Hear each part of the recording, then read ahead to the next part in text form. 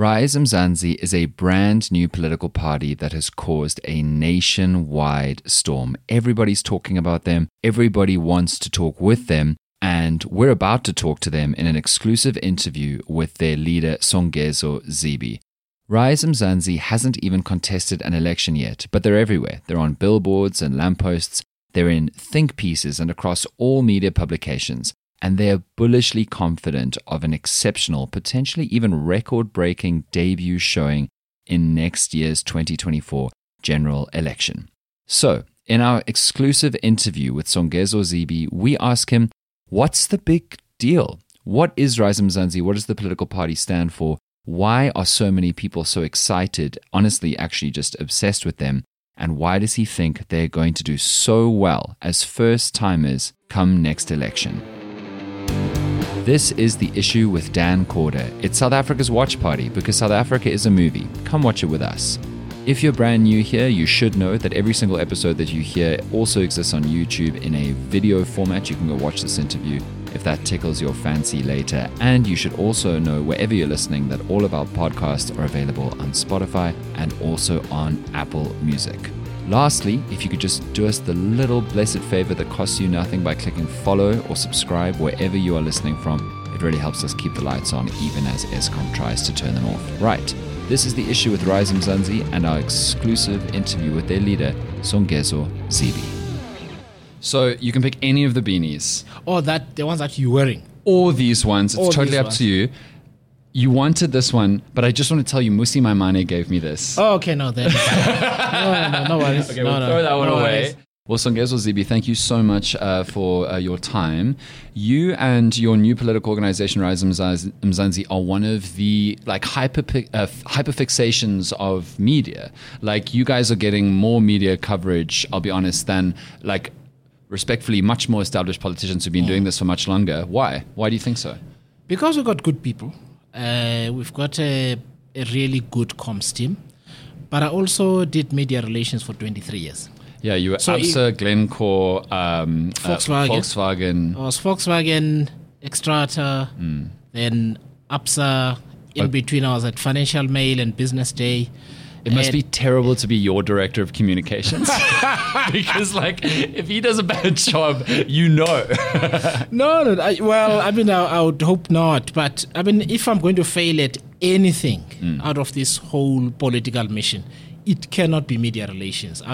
If you can't do properly what you've been doing all your working life, what else can you do right? 100%. Yeah. So what is Rise Mzansi? From what I can see, you guys are trying to be new and young and fresh and kind of free of the old people trappings of modern politics and also the legacy trappings of modern politics. So even a Julius Malema is younger, but he's also ANC stock, ex-ANC Youth League president and all the rest.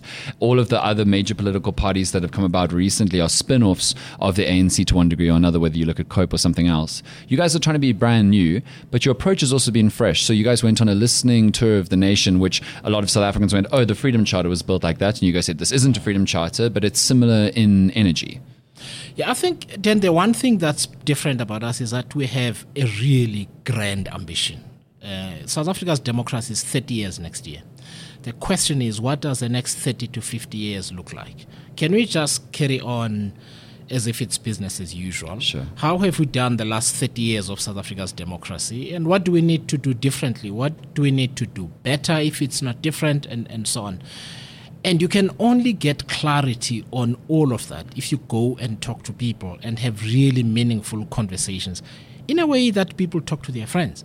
And the outcome was Rise Mzansi, a political alternative that is built by the people. And that's a really important distinction, because asking people to switch from one political party to the next is a no. They don't want to do it. They want to do something they can really believe in. And we are happy to have been able to offer that answer. Okay. So what if you ask the people and they disagree with your politics? I'm interested to know, because surely there were core foundation principles that were non-negotiables for you, and then asking South Africa with its diversity of beliefs could have tweaked or modified them, but there are core principles of Rise that are non-negotiable. Yes. A couple of things. First, we are a political and social movement, right? That's really important, that for us, the politics is about community. It's about family. It's about things you do on the daily.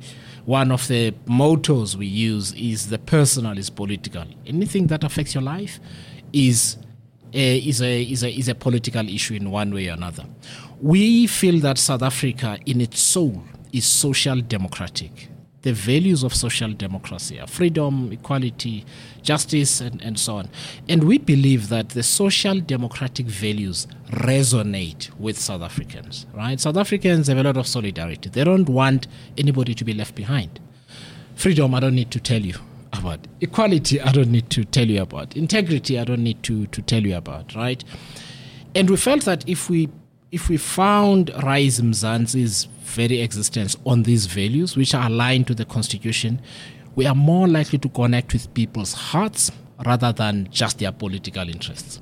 So before anybody in the YouTube comments says he said social democracy, he's a socialist, what exactly for you is the social part of social democracy? Because, I mean, I know a ton of people who describe themselves as social democrats, and they disagree on quite a few things. Yeah. So I think to simplify for anybody who's listening or watching then, if you know anything about Germany or Sweden, we're trying to get to Sweden, Denmark, or Germany. Basically, that's what we're trying to do. What do those societies look like? Those societies are founded on the idea, at least they are social democracies, founded on the idea that our job as a polity, as the people, is to create a political system that makes sure that people can have access to three things. One is opportunity to live their life in the manner in which they want and fulfill all of their rights. Secondly, that when they are weak or they're not able to look after themselves, the rest of us through the state are able to look after them until they're able to get up on their feet. And thirdly, the reason for building wealth and prosperity is to have enough in the tank so that we can do all of this solidarity stuff of looking after everyone, investing in education and so on, none of which are free. But we agree as a collective that this is what we're going to do for all of us. Absolutely. No, and I mean, I think you're completely right. I think social democrat policies resonate with South Africa. And I'm also interested to see how, do you think that the ANC has got social democratic values? Because they've got an extremely robust welfare state. They've just, in the last budget speech, extended the kind of like extreme relief for poverty stricken. They've done it badly, but like healthcare, education, these are principles that the ANC does pursue.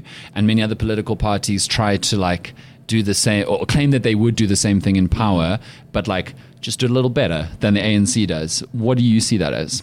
I think one of the failures of the ANC was to not come out and say, we want to be a social democratic organization. Okay. They couldn't break from the past, so they have to be pseudo-Marxist or pseudo-socialist, right? While trying to do something else, right?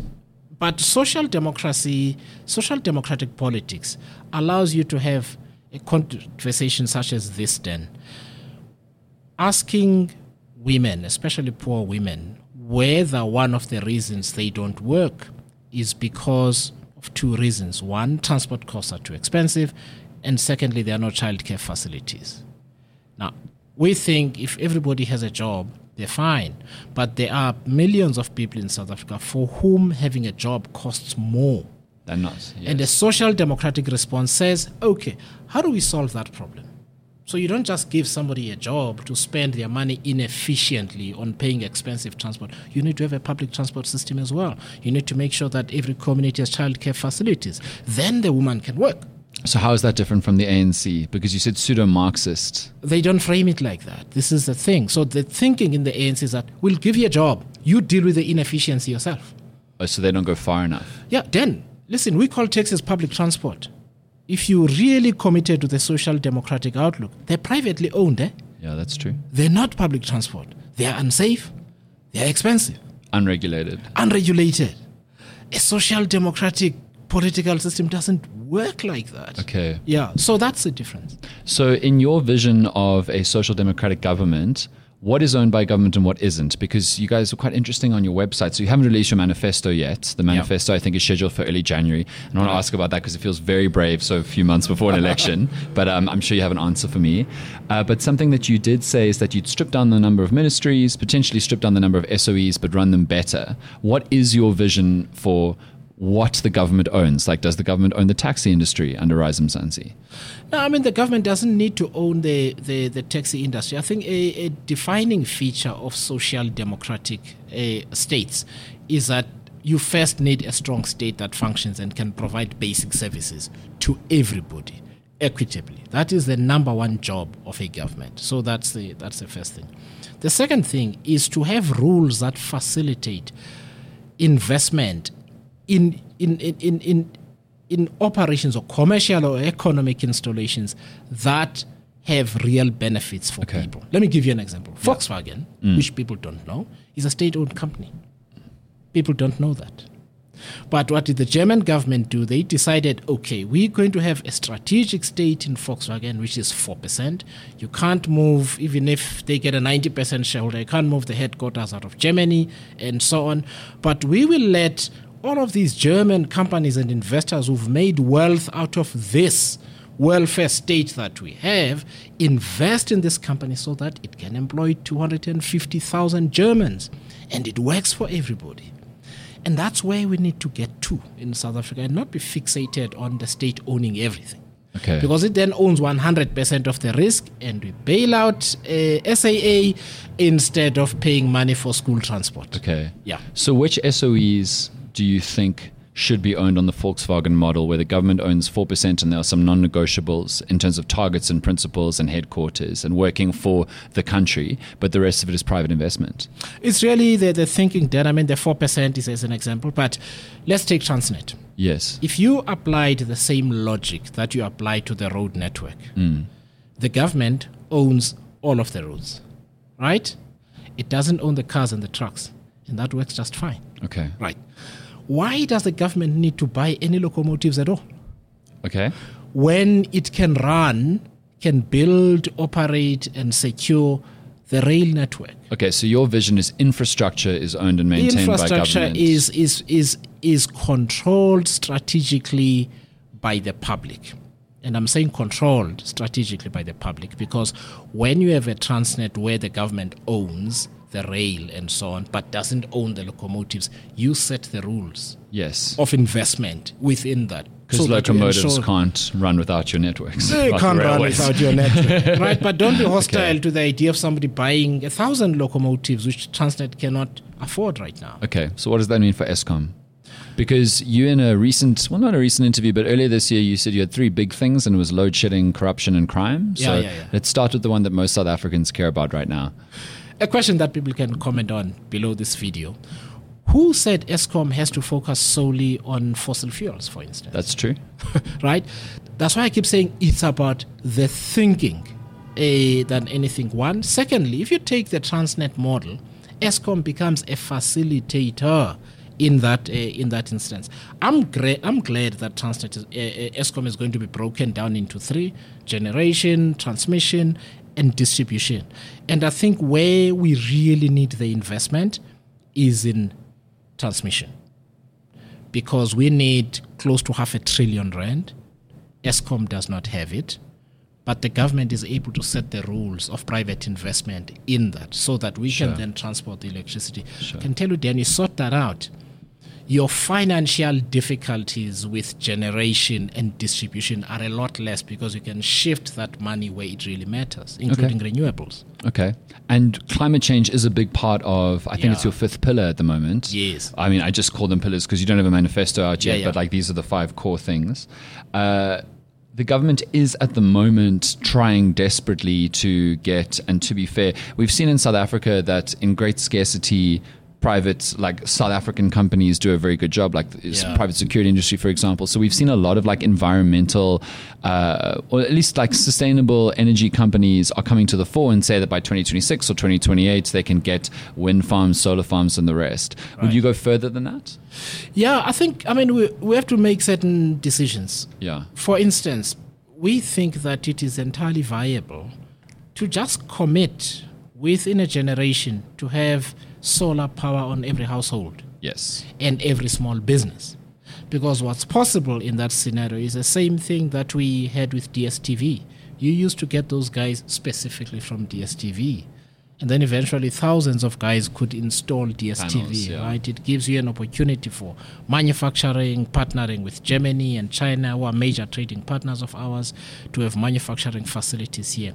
It solves another problem in relation to your question before this one about Eskom, because it means you shift peak demand off Eskom Yeah. onto solar, and you're better able to use the base load for economic and commercial activity, which we desperately need. So I find that all of this incredibly interesting because the social democratic principle is to have the government create a state which cares for people more effectively. Yeah. And a lot of what you're saying, which is done in Germany and Sweden and, the Scandinavian dream zones, but like a lot of what you're saying is we as the government, as Rise Mzansi government, would create the framework within which on our mandates, private sector can do its job very well. Yeah, that's what governments are supposed to be doing.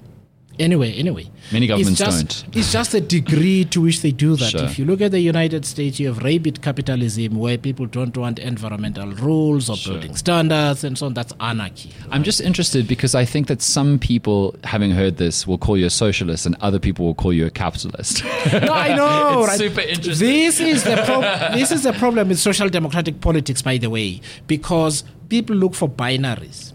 And many people go, oh, it's capitalist or communist. Of course, I understand. Okay. But then, can I tell you something interesting? I mean, one of the reasons there is an aversion to private investment in public assets is because of our history.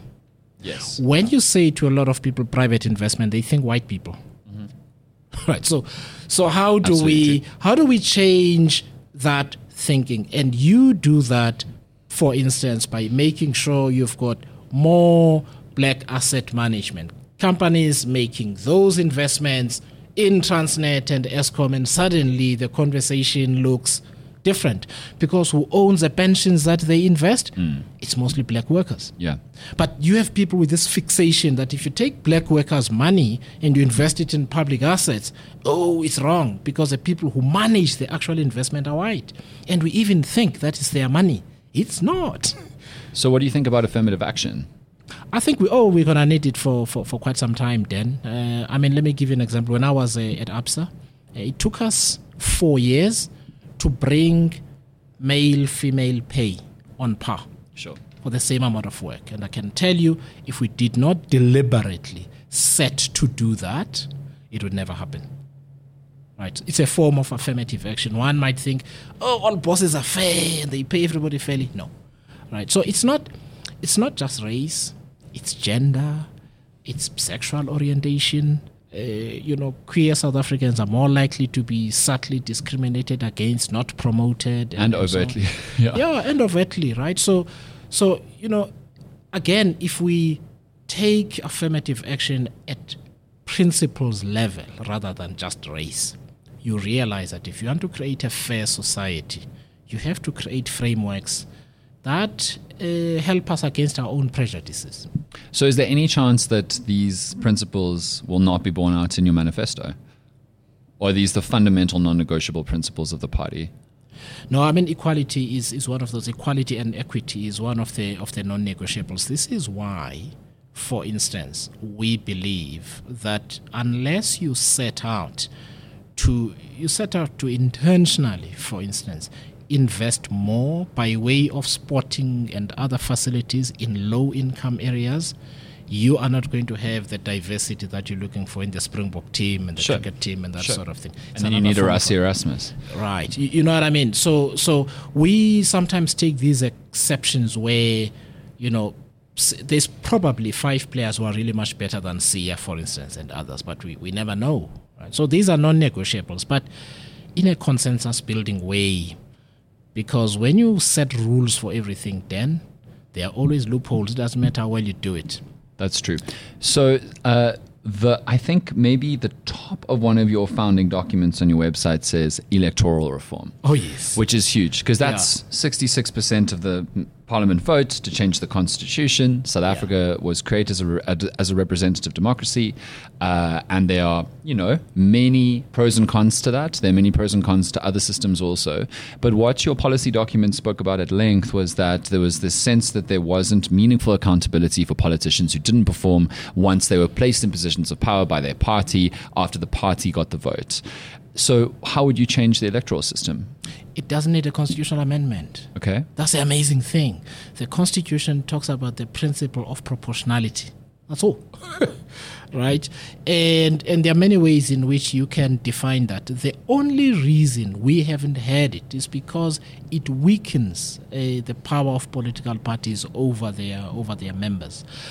We think it is possible over time then to convince other political parties too that we need to have a more representative political system. The Van Zyl-Slabbert Commission actually had a really good proposal, which was 300 electoral districts, 100 proportional places in the National Assembly for each and every political party, and the 100 is meant to compensate for disabled people, etc., etc. But generally, you want citizens to be able to say, Dan is my representative. I love him. He's in Rise Mzansi, and I'm from the ANC. That will not be taken out of context. It will not be taken. But, I'm from the ANC, but he works hard, that guy, right? I'm going to vote for him in the province, and I'll vote for my party in the National Assembly. It's not possible. So the democratic choice is limited by just voting for a political party. So what would you prefer?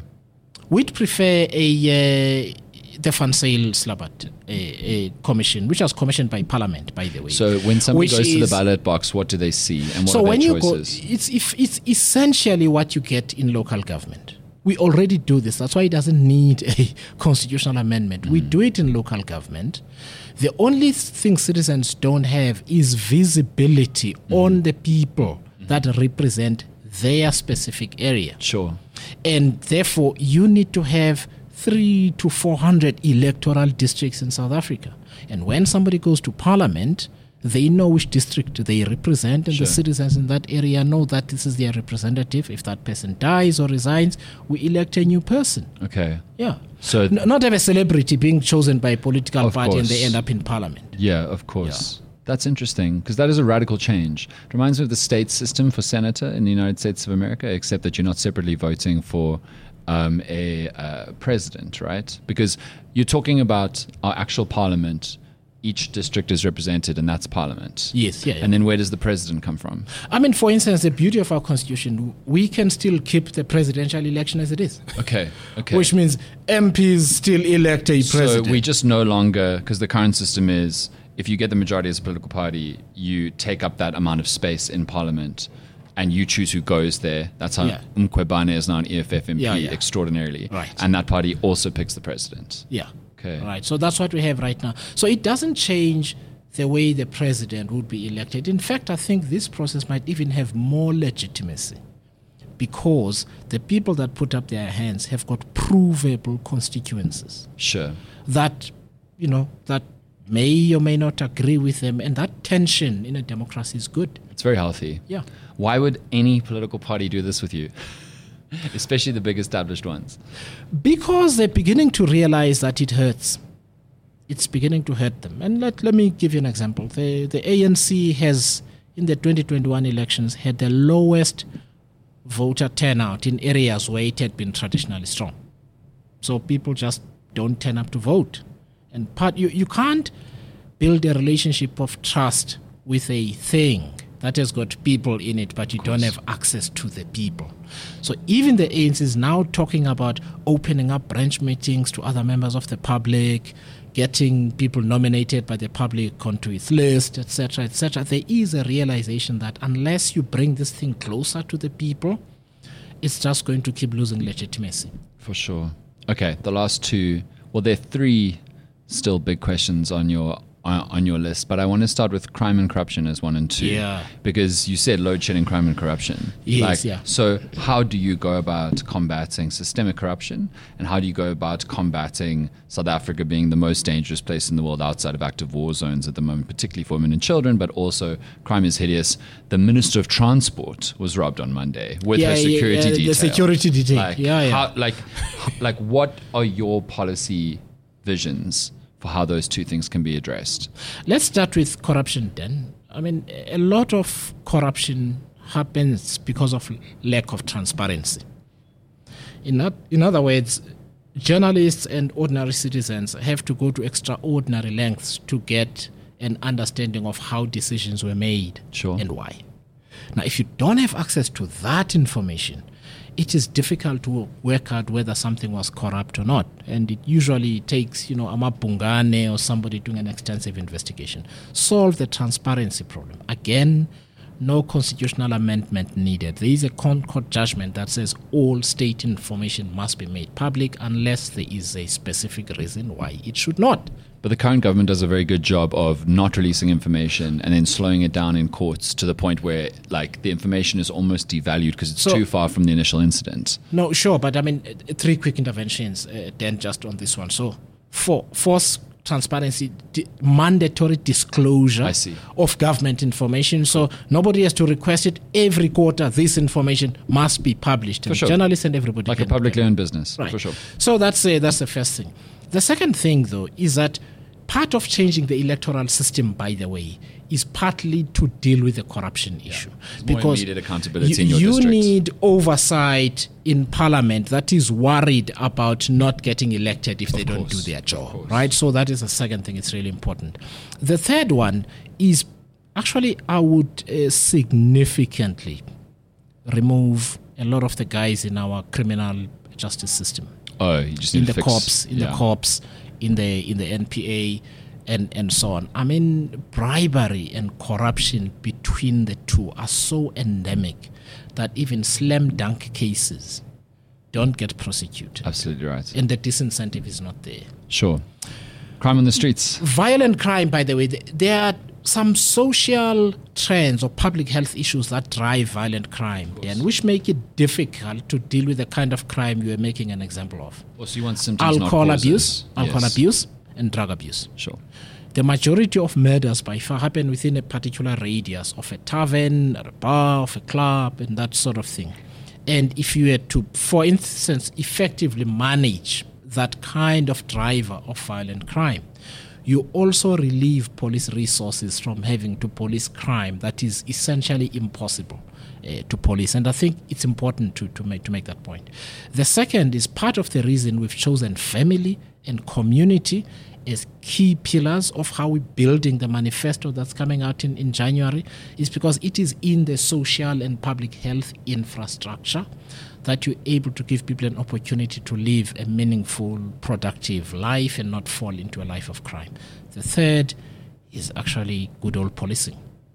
But you can't do any of these separately. You have to look at them holistically, and that's what we're doing. Yeah, because, exactly what you've described is like trying to treat the symptoms never roots out the cause. Yeah. And that kind of, for me, immediately means that you've got to fix education and health and healthcare and create jobs for people so they can create meaningful lives, as you described. Of course. I mean, one of the things we fix, by the way, Dan, you know what it is? Make an impact on both education and this sort of thing. Yeah. It's food hunger and stunting. 100%. Yeah. Right. So we've tried to develop a political conversation where none of these things stand alone. I see you. At all. Yeah. Because that's what we've kidded ourselves. You can throw people in prison all you want. If people still get drunk 4 days a week with knives and guns, they're going to kill each other. Death penalty won't help you. So we've got an integrated approach to all of this. I keep coming back to one another. So economic growth. Yeah. One of the most stagnant political economies, democratic economies in the world. I always tell people that it's a miracle that South Africa has not, yes, we've gone into, like the debates whether or not we've gone into technical recessions over the last handful of years, but like we've not gone into a grand recession. And that particularly considering load shedding and our unemployment rate is a bit of a miracle, but I don't know how much longer it can last. What are like a couple of the things that you would see? I mean, other political parties who are more capitalist are just like free up the labor market, screw minimum wage, screw labor conditions, maybe even more of like a libertarian approach. What's yours? No, I mean, the things that we need to do, by the way, almost have nothing to do with direct economic interventions. Okay. Dan. So I make this example time and again, so please bear with me. I come from near Coffee Bay. Oh, okay, cool. In the Eastern Cape. Beautiful area of the world. How's the road? Not good. Right. If you don't fix that problem, then that economic corridor doesn't exist. That's true. You understand? There is no a water treatment plant or anything like that, either in Coffee Bay or in Hole in the Wall or the Haven or Mtata River mouth and that sort of thing, right? There is no piped water and so on. What do you think happens when you fix that? You invest in those. You've cut out the corruption and you're investing in public infrastructure. Right. In that way, that area becomes like the south of France. Because locals themselves begin investing in their own area. Right? So it's not rocket science. And I feel that the disease of South African politics is looking for a rocket science solution that's going to take care of all the basics without dealing with any of them. Okay. Yeah. Okay. So the age-old boring question for every social democrat, do we have enough money to do all of this? We don't, by the way, which is why the private investment is important. Right. And by the way, let's not see private investment as big businesses in Johannesburg. I come from Mthatha. Crime is bad, is an understatement. Mthatha residents themselves do not want to start a spaza shop or a side gig. Cool. Right? And so if we understand this to be a sort of generally a third world economy where you need a lot of SMMEs and commercial activity and so on, the entrepreneurial spirit is there. The question is, how do we create the environment in which people are able to voluntarily deploy their own money into creating income and economic opportunity? And if we look at it that way, you come to a set of answers, whether it's a person doing a side gig all the way to a large commercial entity that can invest billions. Good. Thank you. I fully understand everything about Rise Mzansi now. What is a good election performance for you in 2024? As a brand new party with no political track record, because this is what I was thinking when I saw that you guys didn't have a manifesto, and I personally don't think it's that bad to have it come out that late. I'm just worried that like the way that you get people to vote for you is they know you, they recognize you, they see you. You guys are brand new and you don't have a lot of time to tell a lot of people a lot of things and then get them to sway from political narratives that they've already voted for, which is a kind of emotional investment that happens to people when they've actually voted for a thing.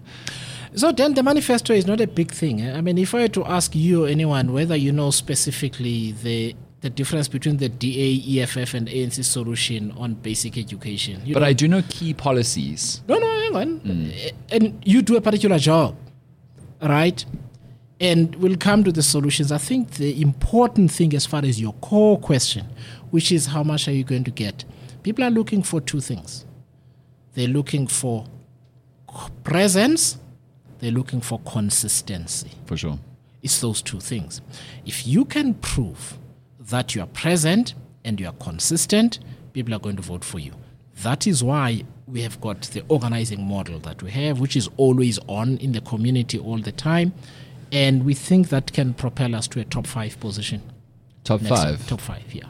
But top 5 could be 5% or 10% because we're going into this interesting political reality for the first time in South Africa's modern history where the major parties are crumbling. Yeah. And this is actually a radically exciting time because there are a lot of political alternatives that look like they could get a 2%, a 3%. You guys looking for top 5, however much percent that is? Conservatively between 5 and 6%.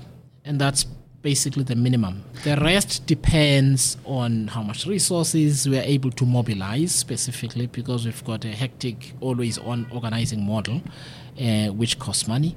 But between 5 and 6%, looking at current growth in the organization is eminently doable. And we've got a long term. Of course. So, of course. 2026 is a big year. I know. That was initially your guys' debut, and then you changed. 2026 is a big year. Local government. Because all politics is local. People don't complain about pala. They complain about the cop who demands bribes so as not to lose a docket, or sex for jobs and that sort of thing. That's how people define their reality, and that's how we've chosen to do our politics. So 5 to 6% would be almost a record-breaking debut. Oh yeah, it would. Yeah, okay. It would. And there are, I think, 3 other political parties I've spoken to also think they'll get 5 to 6%. Our method is better. Our method is better. Your statisticians are better. No, it's the organizing model. Let me share a see. little bit about it, right? Because I think it's important for people to understand how actually change can accelerate in South Africa faster than they think. The important thing is that you need to be able to always be present in communities and get people to commit to voting for the organization. That's a long process, by the way. It's not a single conversation. It's 2, 3, 4, 5, 6 conversations. And then do politics in action for basically as often as you can, years into the future, right? And when you do that, when we get to the election next year, we will know by name and phone number and location and voting district the people that have said, guys, we like your politics. We will vote for you. We know what those numbers are. All I can tell you right now is that as of last week, we were getting about 20,000 new people who sign up in that way into the organization. Per week. Per week. Okay. We think it is possible to reach 25, 30K by December and then accelerate from there. Those are really impressive numbers. It's taken long. Yeah, I can imagine. It's taken very long. It's really interesting to hear all this. If you get a substantive enough percentage that when the ANC drops below 50%, you might be approached to be a minority partner in a ruling coalition. With the ANC? Oh, yeah. It's highly unlikely. That they'll ask you, or that you'll say yes, or both? No. I know for certain that they would ask us, by the way. Oh, you do? Yeah, because our politics. I mean, I said earlier that they've been trying to do social democratic politics. So then, for a while. So right? then you would say no. The South African people would have decided at that point that they do not want the ANC to have a majority. Oh. To bring them back via the back door.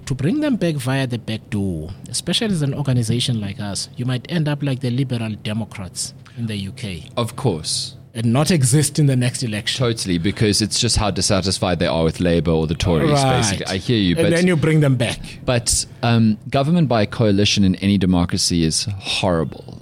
Because on the smallest or biggest thing, minority partners could have an outrageous demand, or they could get upset with a majority partner, coalition could fall apart. And with every extra party, there's more jeopardy of that, particularly if you're right and 5 to 6% is realistic as opposed to 1 or 2% like the Good Party with Patricia de Lille, who's just so happy to be here, basically, as a minister. So my question for you then is, would you rather have the ANC get 40% but the most votes, but rule as a minority government? Because that for me is largely a democracy where nothing gets done in parliament, like we've seen in Israel, for example. Many Israeli election cycles have had minority Likud governments. Prime ministers. And like minority Likud governments, and every single bill, you're begging 2 other parties to stick with you. Do you think that's what's going to happen? I'll say 2 things. Not if we get 10% or more, which is eminently doable. I think what we believe is that the stability of South Africa's future coalition government lies in about 4 political parties. That are not the ANC. About 4 political parties that need one another. Who can't you work with? No, you know what? I mean, not in terms of personal. No, can I give you an example? So we need to mature in South African politics. In Europe, where there's lots of coalition governments, right? You don't look for somebody who's got similar policies to you, right?